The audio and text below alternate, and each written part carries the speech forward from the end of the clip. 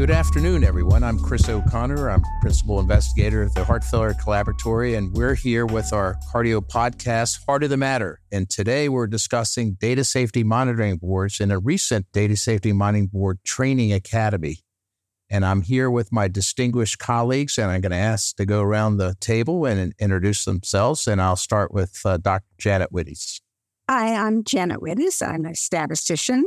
I've been involved in clinical trials of many kinds and have been on DSMBs now for over 40 years. So it's time to roll off and have a new generation start. Fantastic. Thank you, Janet. Dr. Mona Fiuzat.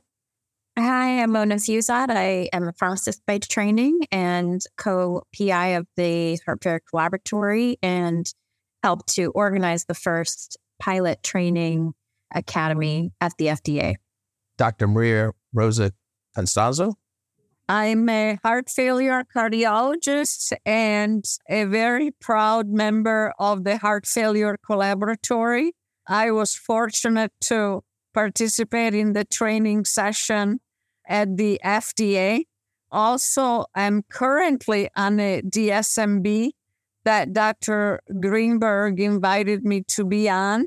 And I used to be the humble servant of Dr. Mike Bristow when, as a fellow, I used to collect biopsy samples to evaluate function of beta receptors in the myocardium.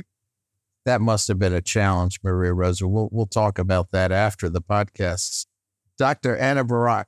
I'm Anna Barac. I'm a cardiologist with the Nova Heart and Vascular Institute, and I was grateful to be a participant and trainee on this spectacular session. My area is cardio-oncology, which I think is very relevant for the Heart Failure Collaboratory. So I learned a lot, and I look forward to continuing to learn with this initiative. Thank you. Dr. Barry Greenberg. I'm Barry Greenberg. I'm a heart failure cardiologist at the University of California in San Diego. I've worked in clinical trials ever since the SOLVE study, which started back in the 1980s, and I've been involved in a number of data safety monitoring boards. I was also fortunate enough to be on the faculty for the collaboratory meeting about data safety monitoring boards, and perhaps not so much to my amazement, but to my enjoyment, I learned a lot at that meeting, and I think everybody else there did too. Thank you, Barry. Dr. Vanessa Blumer. Hi, everyone. I am Vanessa Blumer. I'm an advanced heart failure and transplant cardiology fellow for another week. I'll be finishing this Thursday, and I was also very honored to be part of this first training experience, which I agree with Dr. Barac was spectacular and hope it continues in the future. Also, like Dr. Costanzo, a proud member of Heart Failure Collaboratory, and very eager to be part of this discussion today. And last but not most senior, Dr. Michael Bristow. Thank you. Yes, it's a pleasure to be here. I'm Michael Bristow. I'm a cardiologist and pharmacologist at the University of Colorado. Long-standing, meaning 40-ish type years in clinical trials, including all aspects, which includes fairly extensive DSMB work. And I'm delighted that this group has gotten together to discuss this important topic. Well, this academy was truly wonderful because of the people that were there and the fact that we could be in person, and we were at the FDA White Oak campus, and we had a guest visitor from Dr. Rob Califf. But Janet, maybe let me open up with you and say, the urgency of the problem. There's so many trials now. There's so many new therapies. We're excited about new devices, new molecules, new therapeutics, new biologics. And yet we know we need data safety monitoring boards on many of these trials to be involved at the very beginning. And the number of people that are really trained to run complex data safety monitoring boards has become limited. And the talent pool is moving up in age, and some are considering retirement. Tell us more about the urgency. Well, I agree. It is very urgent. Partly, there are many more trials now. Some of them are very complicated. The interventions are new. We have interventions that we've never seen before. Cell therapy, gene therapy. in all kinds of combinations. And so it's really important that to make sure that participants in these trials are safe, that we will learn from the trials, that people be watching the data as they come in and making sound judgments about what to do and what to recommend the trials to do. And I think the only way you can learn how to do that is by participating in these meetings, but not being the only one, not being the only cardiologist, or not being the only statistician. There's got to be some people from whom you can learn and discuss. And we have to have lots of people, but very well trained and very sensible, as those of us who've been doing it for many years fade out. So that's the urgency. The urgency is the needs for a lot of people, and the people who have been there are getting old. And as you said, the world is getting so much more complex in these trials. They're international. There's multiple different new techniques to evaluate information. Dr. Fiuzat, the collaboratory embarked on this with a conversation with Dr. David Demetz. Why was this important for the collaboratory? Sure, yes. And to acknowledge Dr. Dave Demetz, who's not with us today, this really was an idea of his. And so we hope to expand on that perspective in a future podcast. But basically, during COVID, he had already created these amazing videos and had already engaged this whole statistical team to really do a lot of didactics, but it didn't have much airtime. And he came to us at the collaboratory and said he could really use some help with a platform to make this known. And we thought it was very well aligned with the initiatives of the collaboratory in training the next generation and diversifying the next generation who are involved in clinical trials. And this is such an important part of the clinical trial fabric that is very rarely receiving notoriety or even maybe much knowledge, but a crucial part of a clinical trial. And so we thought this was right up our alley to help take this initiative to the next stage. Well, and it was truly the leadership of David and Janet and Tom Fleming in putting together a really unique day in which there were some didactic sessions. We had former chairs at DSMBs like Dr. Bristow and Dr. Greenberg give their reflections on lessons learned. And then we went into true practicum, where we set up mock DSMCs, and we had the young trainees co-chair those. We had sort of the mid-senior career clinical investigators be part of that DMC, and the statisticians walked us through relevant data that emerged as if it was an ongoing live clinical trial. And I'm going to go around the room and just ask the team, my colleagues, what were the top takeaways from the practicum experience? And I'll start with Dr. Anna Barac, who you were a trainee. Yes, and I felt like the best days of medical school when you sit in the room and the history unfolds in front of you and say, oh my, I need to apply all of this.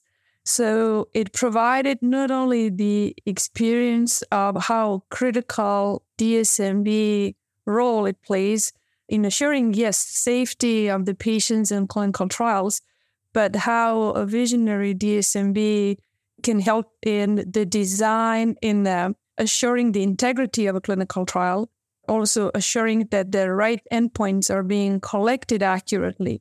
And frequently, as we learn, really decide or drive the fate of the clinical trial. So living it through the practical experiences and getting a live discussion between the chair and the statistician was just invaluable. Thank you. And I'm going to ask Dr. Blumer, who was also a young trainee who was asked to chair the DSMB, that Dr. Wittes was the statistician and Dr. Costanzo was the clinical investigator part of that committee. Dr. Blumer, what did you take away?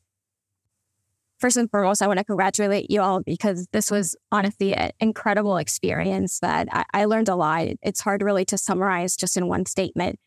I think first, one thing that I learned is how much is available to DSMB members. And I think it's important for DSMB members to know what they can ask for and what information can be available to them.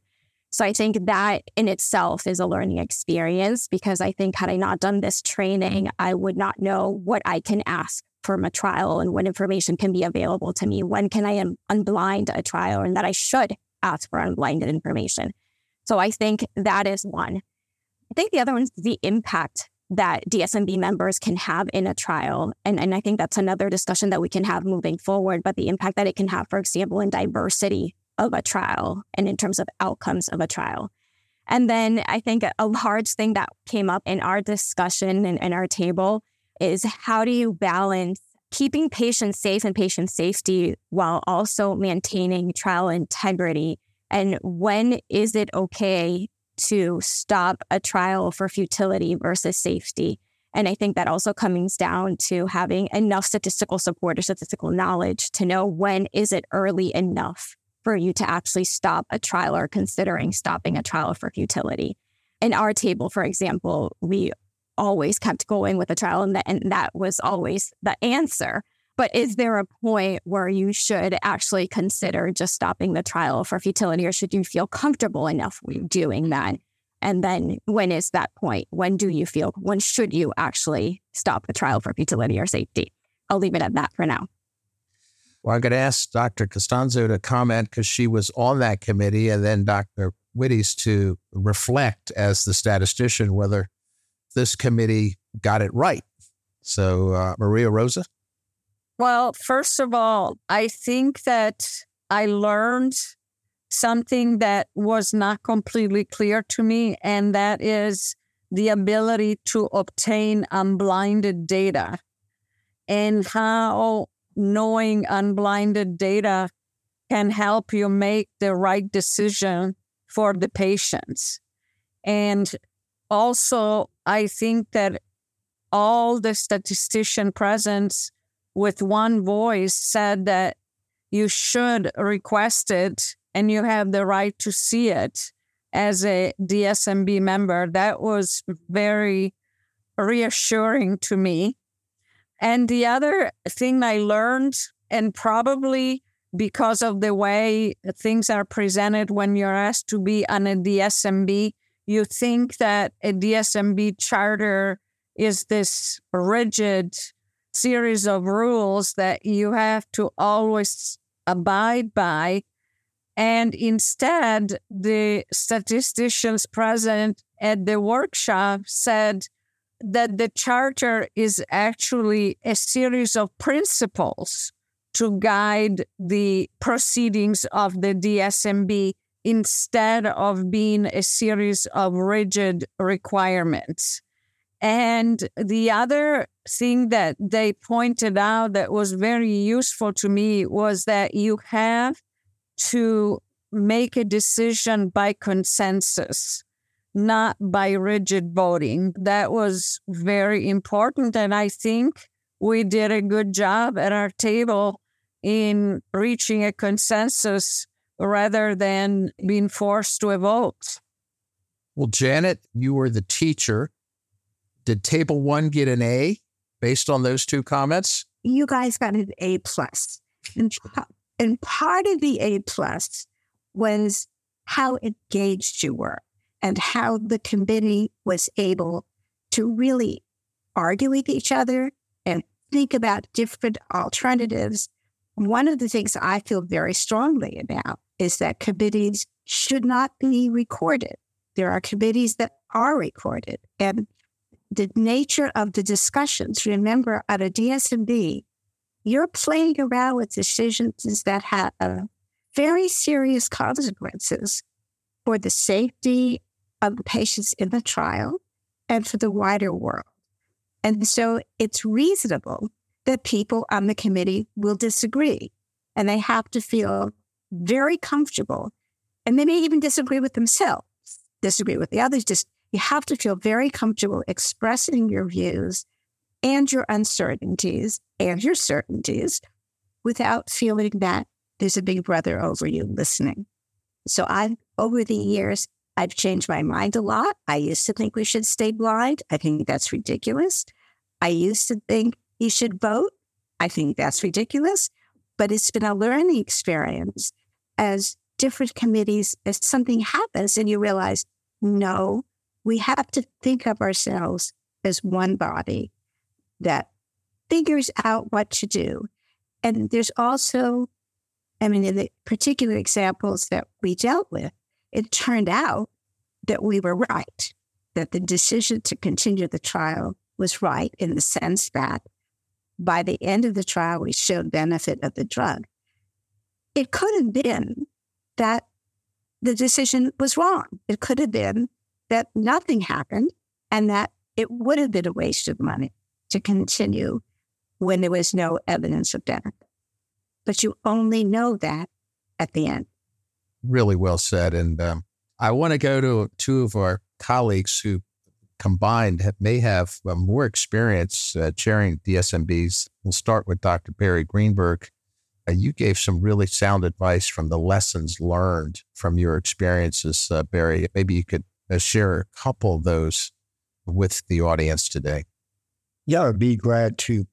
Some of the lessons that I've learned over the years and were discussed and affirmed at the meeting included the need to look at unblinded data when we're evaluating a clinical trial to really understand what the data means in the context of the strategy or the treatment that's being tested, and to be able to understand the potential benefits and also the potential side effects of that treatment. And then also the need to develop that consensus amongst the group and to do it in a way that's unfettered. And I think that I agree with what Janet said very strongly about not having the meetings recorded so that people can really freely express their views on a clinical trial. What's particularly interesting to me about the meeting, and I think it served a tremendous purpose, is the fact that what was discussed at the collaboratory was really the canon of knowledge that's developed over the last 40 years and how it's evolved and what we've learned, and the need to be able to pass this on to a new generation is absolutely critical for us to be able to do. So I was really pleased at the meeting, the fact that we had younger people there and we could share some of these lessons. The other aspect of this is that clinical trials, and I think others have alluded to this, clinical trials are changing. They're not the same as they were 40 years ago. They're not the same as they were 5 years ago. And there are a lot of new ways and new methods that are being incorporated in clinical trials. And this is going to require flexibility on the part of data safety monitoring boards as they view these clinical trials, as they evolve and as they unroll. And one of the lessons, going back to the question you asked me, Chris, that I learned and was reaffirmed at the meeting was the strong support that people who had served on data safety monitoring boards offered for viewing the protocol before the initiation of the trial, so that the data safety monitoring board could make their comments about the design of a clinical trial and offer a very independent and constructive critique of that trial. Because after all, they are going to be monitoring that trial and making critical decisions about its continuance over a period of time. Really well said, Barry. Thank you for sharing that. Mike Bristow, you, Dr. Fiuzat, myself worked on an important paper looking at regional differences in outcomes by the beta blocker trials. And then fast forward from that paper, you were the chair of the Data Safety Monitoring Board for TopCat, which faced some geographic challenges. How important is it for a chairperson to look at geographic variation by outcome in an ongoing clinical trial? Yeah, sure. Geographic influences, I think, can be manifested in a number of ways. And it's certainly an important consideration when you're monitoring the progress of a trial to pay attention to that. And you need data that's subdivided by geographic region. And then if trends emerge that look like they're causing some sort of effect on outcome or enrollment or whatever, you need to do a deeper dive on that as the trial goes on. It's kind of a controversial topic because you can have, random differences going on, various things in a trial, and you're dealing with incomplete data when you analyze the data. So it's a balance between sort of a statistical paradigm and then common sense of what could be happening in one place versus another.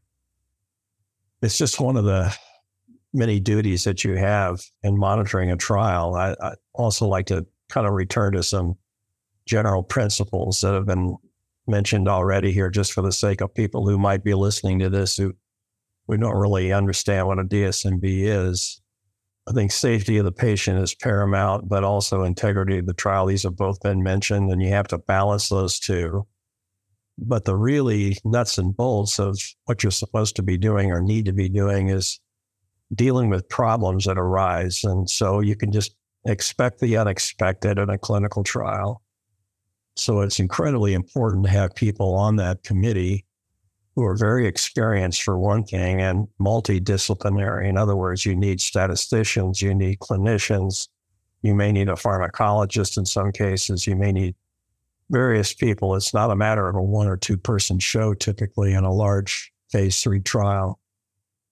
And all kinds of things happen in these trials, which makes this work very interesting and challenging.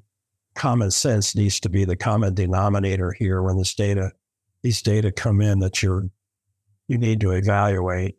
So I think, and I've said this many times in the context of the academy and other places as we were having our planning sessions, I think of all the things that you do in a clinical trial, I think DSMB work is actually the most interesting thing you can do, just because there are these challenges that arise that need to be dealt with, and there may not be any information, any background precedent for dealing with them. So, if you like to not be bored in the work you do, this is one place that you can operate and be entertained, if nothing else. Well said, Mike. But not only, interesting and knowledge acquisition, but so important to the patients and to, like you said, the integrity. I mean, there's just a lot of activity ongoing in a trial that the DMC has a lot of responsibility for. So thank you for sharing that. I'm going to pose to the panel a challenging question. And I don't know if I should start with Janet or not, because once I ask Janet a question, it's like a leading answer and everybody says, oh yeah, I agree with Janet. So you're chairing a DMC, a Data Safety Monitoring Board, and data's coming in, and it's clear that you don't have enough information in the special populations, whether it's in the women or it's in the underrepresented minorities, but it's deemed important. But you recognize that the sample size in those groups are small, and yet there's emerging trends in the overall trial. Do you keep going to get a more definitive answer in the population of women or underrepresented minorities when there is not enough evidence in those sets, but there may be enough evidence overall? And I'm going to start with Maria Rosa because she's a good friend of mine, and this is a hard question. From what I understood from the proceedings at our table, I think you can request that the investigators redouble their efforts to include underrepresented groups. And in fact, I think this is one of the areas where I learned that the DSMB can intervene that I didn't think was part of the charter of a DSMB. Dr. Blumer? I will agree with Dr. Costanzo, and I'll agree in advance with whatever Janet says. But yeah, I think this was one of the lessons that I also learned from the training, and it's, the impact that DSMB can have in enhancing diversity. And I think that's what I would do. I think I would make a call on the investigators to try to some degree, increase recruitment and retention of underrepresented groups and women, if that's the case in this research or in this trial. But yeah, I'd be intrigued to see what Janet says or what her approach is going to be. Well, Janet, like E.F. Hutton, we listen when you speak. I wish my family would say the same thing. I thought you were asking a very specific question. And that's probably because that's what I was thinking. You're in a trial. There are men and women that there's clear benefit in the men and there's no benefit in the women. What do you do? And I was involved in a trial like that. Uncomfortable saying what it was, but I looked at the data and I thought to myself, oh my goodness, I'm going to want this trial to continue because it's going to be so hard to interpret. And I thought to myself, nobody else is going to think the same thing. And I cheered it, so I didn't have to start. I started with the first person on my left, and he said, look, none of you are going to agree with me, but this trial has to go on. We can't have no effect in the women and a big effect in the men. And if we stop the trial for the men, it'll be just too confusing. And everybody breathed a sigh of relief. And it turned out that's what they all thought, that they had to continue and that nobody else would agree. But we were very nervous. We were very nervous that at the end of the day, we would be criticized. And I do think that's an issue that you need to know about when you join a DMC, that there are decisions and recommendations that you make that other people may not have, and that you may be criticized, and you have to be able to accept that. I do want to say one more thing that's germane to this, but not necessarily. One of the wonderful things about being on a DSMB is the interaction among the various disciplines, where each discipline has to teach the other discipline so that you can all talk and so that you can reach a consensus. And that's really been a wonderful, for me, one of the best things about DMCs. Janet, can I ask you a question in terms of when you don't see a benefit in women, isn't often the case that the benefit is not seen because women are underrepresented in the trial? So I'm referring specifically to experiences I had at the end of this trial where people were going around saying that ICD did not benefit women. And then when you looked at the composition of the population, women were grossly underrepresented. Yes, so I think there's so many. Chris's question to us is so broad, and there are many situations. Yes, if you have an underrepresented group, it's very hard to interpret the data. I'm thinking of the group where it wasn't underrepresented, and yet there was a huge difference. And the question that you kind of have to pose is, at the end of the trial, how will people interpret these data? And that's why it's so useful to have different disciplines talking about it. Really highly informative. Wow. We've learned a lot today, and I'm going to let Dr. Fiuzat give the last word. We set up an academy. I think we trained 24 or 36 people. David Demetz and Janet said we're about several thousand people down. We need a DSMB academy to occur every week to catch up. What are the collaboratory's plans to train the necessary amount of workforce that the urgency that Janet has prescribed? Yeah, I mean, we didn't set up the academy. The statisticians did all the work. We just brought them all together, and we really need to give them the credit for all of the work that they've done. And then the participation of all of our senior leaders or people with experience that came to the table. It was really a phenomenal experience. And we only just touched the surface. We're only talking about training investigators that would be members of the DSMB, but there's a whole nother group of people that we didn't even get to, which is the industry members that need a lot of training probably as well, that have never been through it. Janet just touched on things that they should include in reports. And I think there's still so much opportunity. Unfortunately, there's just not enough time and resources to train everyone, but having the free videos that the statisticians created is just such a gem. And we hope to get the word out.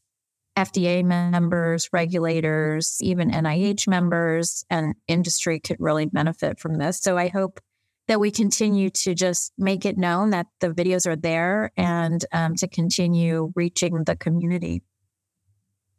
So really, Janet, and we'll obviously relay this to David and Tom, you all thought that maybe a year or two and you would retire, but I'm looking at about 10 to 15 years of an annual academy going and a lot of work that we need to do. So I just want to thank this panel for an excellent discussion today. Thank you so much for sharing your thoughts on what's so important to the ecosystem of development, the data safety monitoring boards. And we look forward to further discussions on this topic on the Heart of the Matter podcast.